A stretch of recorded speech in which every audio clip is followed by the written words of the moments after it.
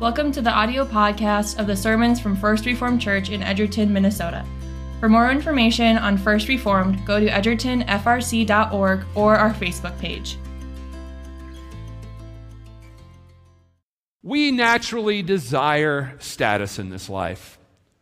No one wants to be picked last, do they?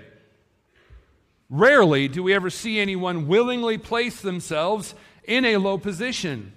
It's a natural desire for us to want to be at the top, and it is ingrained to us very deeply as well. No one wants to be forgotten. At a young age, we absorb the idea that the best place to be is to be the one at the top, to be the one who is in charge. When we're kids, we wanted to be the person in charge in our childhood games, didn't we? Whether it was games of imagination we played with our friends, or whether it was the pickup sports games we played, we all wanted to be in the top spot.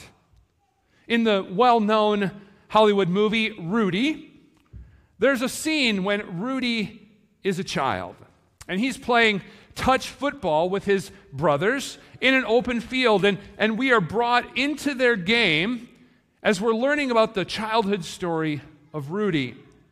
And as we come to that game, we find Rudy complaining about the role that he has to play in their touch football game.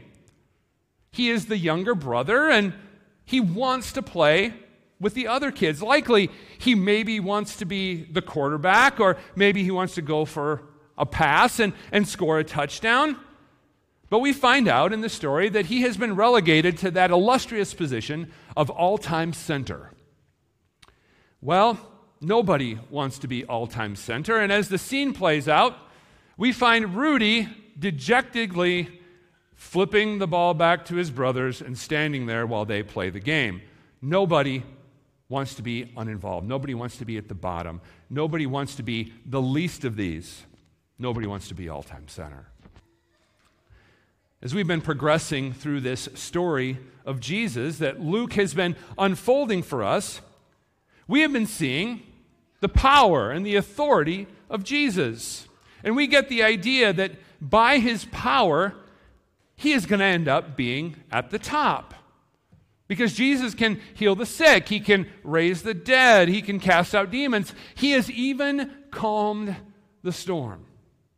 And you would think that with the way that the story is playing out for Jesus, well, you would think that maybe the guys who follow him might end up with some status. They might end up at the top.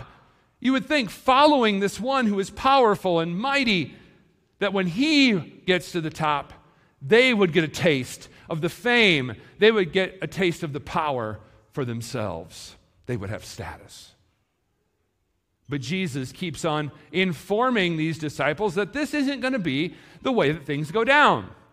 Instead of fame, instead of status, Jesus tells them that he's going to suffer. And while this is plain, and this is simple to understand, the sentence, "I am going to suffer," or something along those lines, is very easy to understand. But yet we find that the disciples don't seem to get it. And so once again, we see this morning that Jesus has to remind them of what is coming.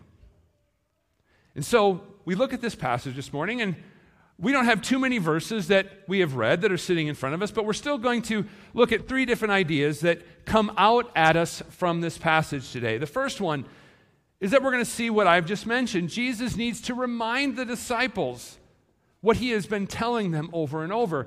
He is not going to overtake the occupying forces. He's not going to overtake the religious leaders. He's going to be overtaken by them. And not only are we going to see Jesus making the statement, but we see the lack of understanding that the disciples have about this topic on full display for us.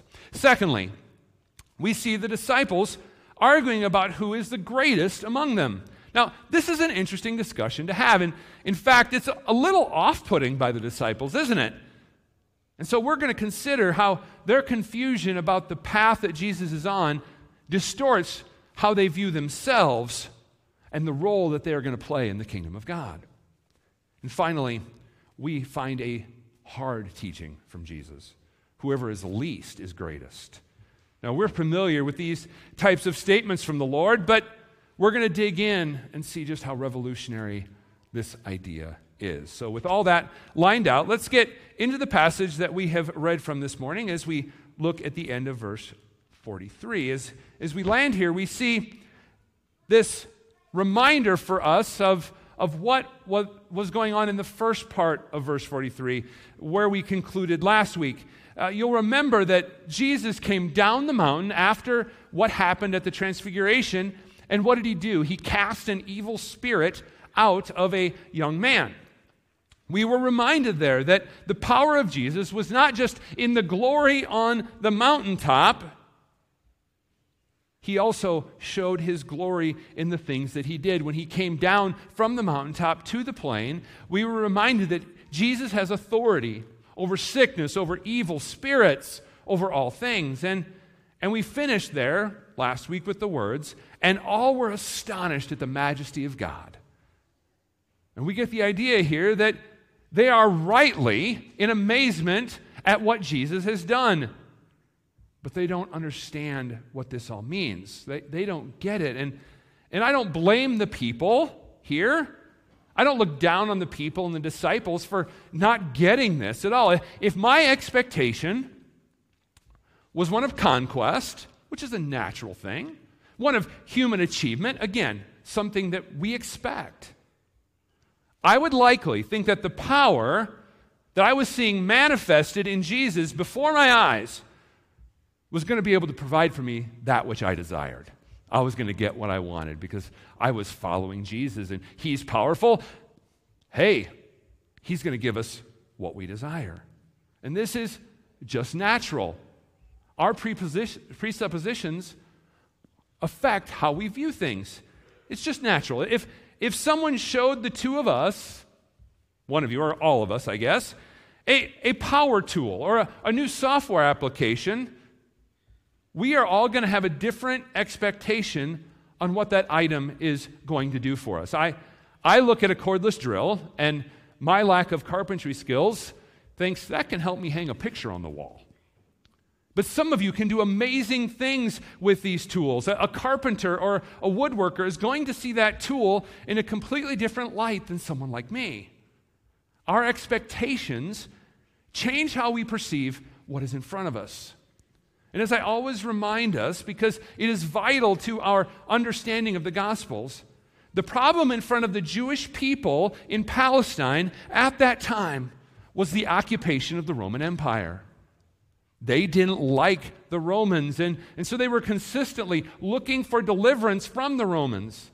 Anyone who would have provided any hope of that becoming a thing of the past, that person was going to grow in popularity very quick. They were going to see this person in front of them, they would have their expectations, and their imaginations would have gone wild. And this isn't just the case for the masses who are marveling at what Jesus is doing here. It's true of the disciples as well.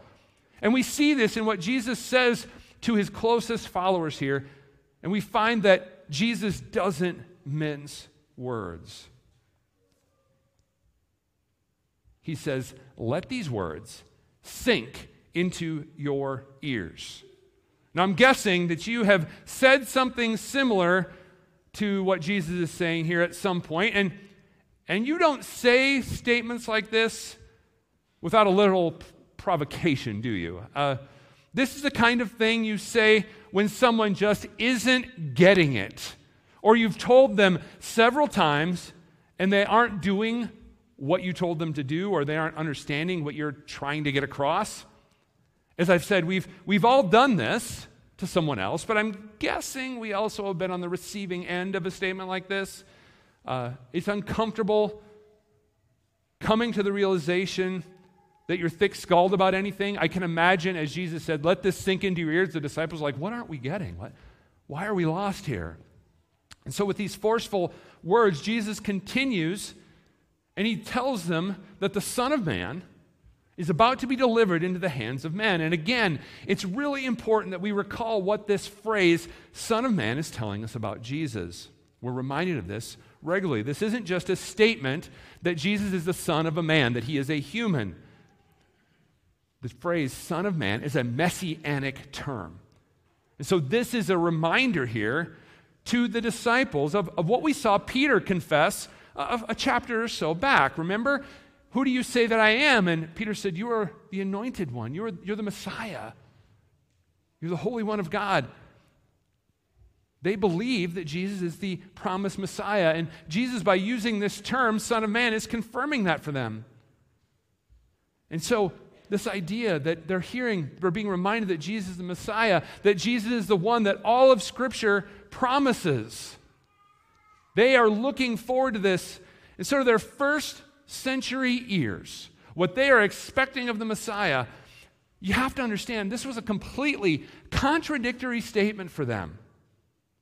The promised one, the powerful, the Holy One of God, who is promised through all of Holy Scripture, the one who is going to crush the head of the serpent, who is going to destroy the work of Satan, he is going to be delivered into the hands of men?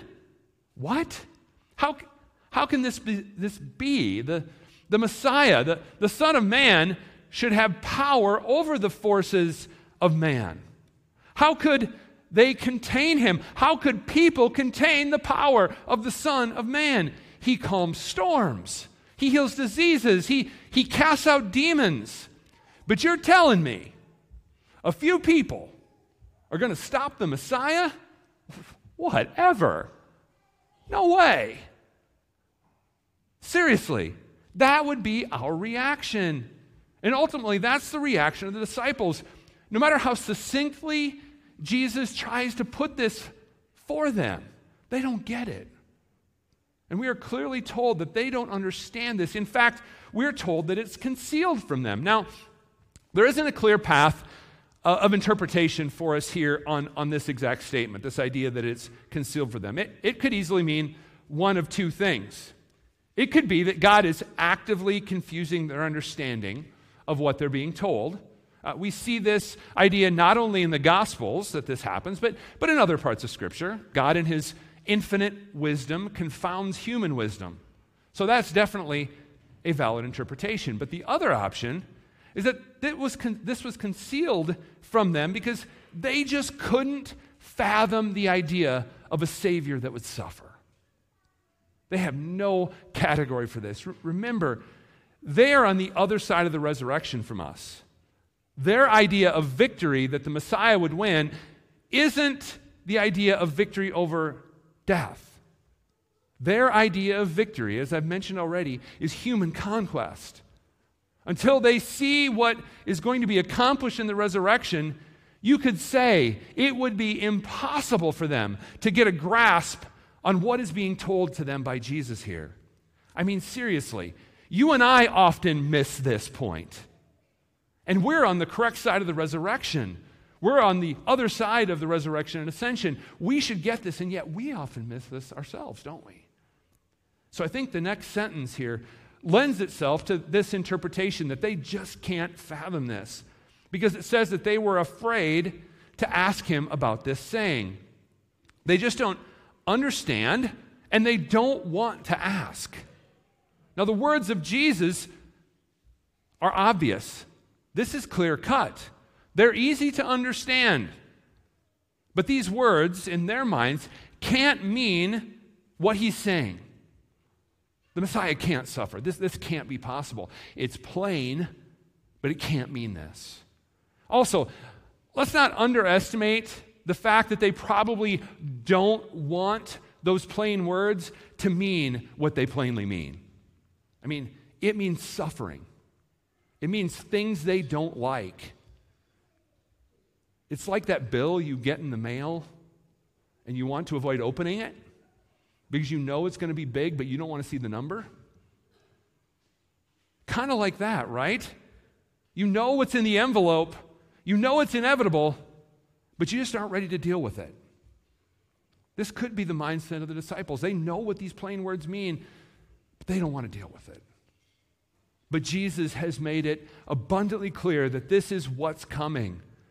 And we see the degree to which the disciples truly don't understand as we see the next story that Luke shares with us. And this is one sentence here, but it tells us so much, doesn't it? Jesus has been the example of humility. He has power beyond compare, but Jesus isn't going around flaunting this power. He can back up these statements about being the Son of Man with the miracles that he performs, but instead of being proclaimed from the rooftops, hey, I just did a miracle here, guys. Your job as the 12 disciples is to go to the rooftops and tell everybody, I'm the Son of Man, I'm the Messiah, bring the people to me. That would have been easy to do. It would have been the understandable thing to do. It's what we would expect. But Jesus is humble. Instead of doing that, he tells his disciples to stay quiet about who he is. And the lifestyle that is being modeled in front of the disciples day in and day out, it's a model of humility. Humility, humbleness is who Jesus is, and we are reminded that it is inherent in what he has done in the book of Philippians. In chapter 2, verse 8, we see this. It tells us that Jesus, being found in human form, he humbled himself by becoming obedient to the point of death, even death on a cross. Jesus emptied himself. He stooped to us by taking on our flesh. And so what is happening here is contradictory, not only to the teaching of Jesus, but also to what he personified in his person and work. They are wanting to be great, but Jesus is humble. He is teaching them humility. And so we see arguments like this in other gospels as well. And as always, we shouldn't be surprised by these discussions happening. This is human nature on display, isn't it? There is status to be had by following Jesus. Look around you at the crowds. The people are flocking to Jesus, and you're one of his disciples.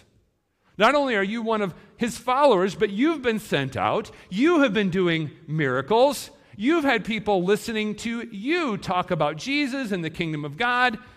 And so we had to have seen this lack of humility coming.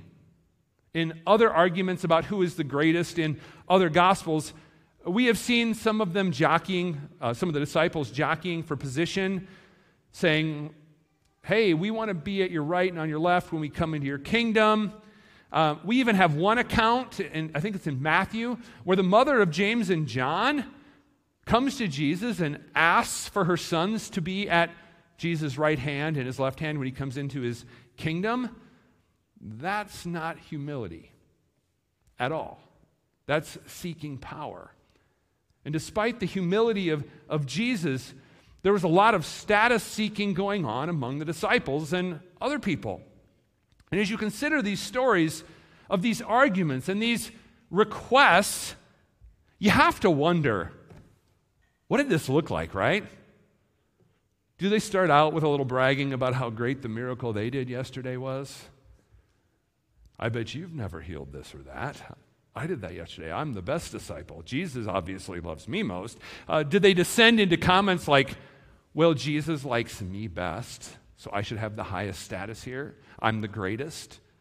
These are petty conversations, and my curious nature wants to know just how petty they got. And this specific incident given to us in Luke here is just really one sentence. But it's a powerful sequence of words because it shows us that the disciples just aren't tracking with the teaching of Jesus or with what he has been saying about the trajectory that his mission on earth is on. No one wants to be the greatest and the one most associated with someone who is going to be executed. And while we are many chapters from the crucifixion of Jesus, we know how the story plays out. It's why we're here, right? We know what's going to happen when Jesus is arrested. What happens? Are the disciples running and saying, I'm the greatest, I'm connected with him, I want to be with him? No, they scatter. Peter denies Jesus. No one wants to be the greatest when suffering's on the line. Period. No one wanted to be the greatest on Good Friday, did they? Not one. But here we are. We're a ways out from that day, and Jesus teaches them what it actually means to be the greatest in the kingdom of heaven. It isn't status, it isn't power, and it isn't sitting at his right or his left hand in his kingdom. To be greatest in the kingdom of God means that you're the least. And as we move on to our final point in the final two verses here, you have to wonder what went through the disciples' minds when Jesus did stuff like this. Because it tells us that he knows the reasoning of their hearts, that Jesus is fully aware of this conversation that they're having. You'd think they would know better than to do stuff like this. It's like, guys, this is Jesus. Why are you having this conversation? What are you thinking? He's going to know and he's going to chastise you. You know he doesn't want you talking like this. Just keep quiet about your desires for status because this isn't going to end well for you. He's going to tell you what's what. And as Jesus addresses this issue, he takes a child and he pulls this child by his side. Now, this is rather interesting, isn't it? Because doesn't the argument that they've been having feel rather childless? I mean, this is a childless argument they've been having. It's the kind of I'm the best talk. That's something that you might expect coming from kids striving to be the captain of a schoolyard pick before a kickball game. Not something you expect from grown adult men who are followers of Jesus, this model of humility. This is not the conversation you expect the disciples of Jesus to have. So the image that Jesus gives us here by bringing a child next to him is actually rather significant when we know the way that children were viewed in that culture in that time. Now, while family succession was important and children were a blessing, they were generally considered to be insignificant. They didn't have much to say. They didn't have much status in society. And on top of that general cultural approach, it would have been particularly surprising that Jesus, a rabbi, gave a child the time of day. Because in an ancient rabbinic commentary, it was said that talking to children would bring a man to ruin. For Jesus, a rabbi with a significant following, to not only address but put a child by his side would have really gotten their attention. And it drives home the big point of Jesus to his followers. Whoever receives this child in my name receives me and receives him who sent me. How you treat a child is an indicator for how you receive Jesus. If you only seek status and rubbing shoulders with the people in position of power and influence, then you aren't understanding what Jesus is doing. He isn't after being well-liked. He isn't seeking to be the coolest guy at all the public gatherings. And he isn't running for public office and hoping for political donations from the social elites. Jesus is not climbing a social ladder. In fact, he's doing the exact opposite. Because look at who he upsets the most. He is living out what he is telling his disciples by bringing this child to him. Instead of seeking to be loved by the Pharisees and the Sadducees and the Roman governors, what is he doing? He's bringing a child to him. He's more concerned about the least than with the greatest. And you and I can understand this message here. That humility is what God desires. We are to care for others and think of others before ourselves. To be great in the kingdom of God and in the eyes of God is taking the lowest place and giving honor to someone else. It is when we would deny ourselves and seek to help the weak and those who are not able to help themselves that God is most glorified. If the disciples want to be great in the kingdom, they need to stop seeking status and fame, and instead, they need to receive the least. They should be racing to serve instead of climbing and stumbling all over themselves to get to the top of the ladder. We should be looking out for those who are overlooked instead of hoping we will be noticed as being significant. And you know where I'm going with this. You know this is our point of application, isn't it? Because this is hard. This is difficult. As I've been pointing out the whole time as we progress through this passage, we don't do any of this naturally. We naturally want to be in the in crowd. We ignore and avoid those who we see as being beneath us. This is a real struggle. But this call is not just something that Jesus wanted 12 guys wandering around ancient Palestine with him to do. He calls each and every one of us to receive the least of these. But it is absolutely vital that we understand where this servant's heart, where this humility actually comes from. Because we're not humble because we're called to be humble. We don't come to an attitude of true servanthood because we're commanded to do it. You parents, have you ever told your kids to be nice to someone? How did that work out? Right? They might have behaved better towards whoever it was you wanted them to be nice to, but were their hearts really in it? Did they really desire to be kind to that person? Did they really have a heart that cared for them? If we desire to have servants' hearts and to have hearts for the least of these, then we need to root ourselves in the grace that God has first shown to us in Christ. As we have seen, he humbled himself. He modeled for us what it means to be a servant. He left the glory of heaven and he took on our flesh. He suffered and died to bear the wrath of God for our sin. And when we immerse ourselves in these truths, we will understand something absolutely vital that will give us a heart for the least and a desire to serve them. Because we realize that in our sin, we were the least. We were the least. Our status before God was nothing. And yet God in Christ came to us. In his life, death, and resurrection, we have been given new status in Christ. We are the forgiven people of God. We have gone from low esteem to the highest standing in the kingdom of heaven as blood-bought, adopted children of the King. From the least to the greatest. And when we grasp and when we lay hold of that reality, we will have hearts of gratitude, and we will desire to serve as we have been served by Christ. We desire to be the least, to help the least, because God helped us when we were dead in our sin and unbelief. And so this is a particularly poignant passage and application for us as we find ourselves near Thanksgiving. Because to give thanks means that we acknowledge that we are not capable of doing this on our own.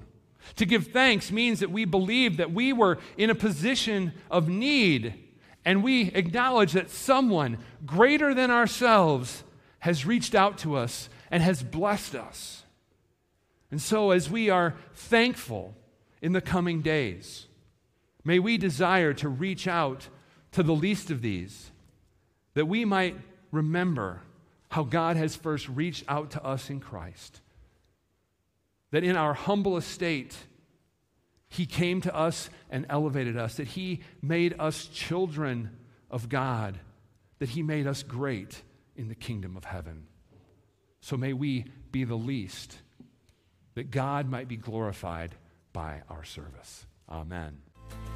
Thank you for listening to the Sermon Podcast from Edgerton First Reformed. For more information on First Reformed, navigate to our website, edgertonfrc.org, or our Facebook page.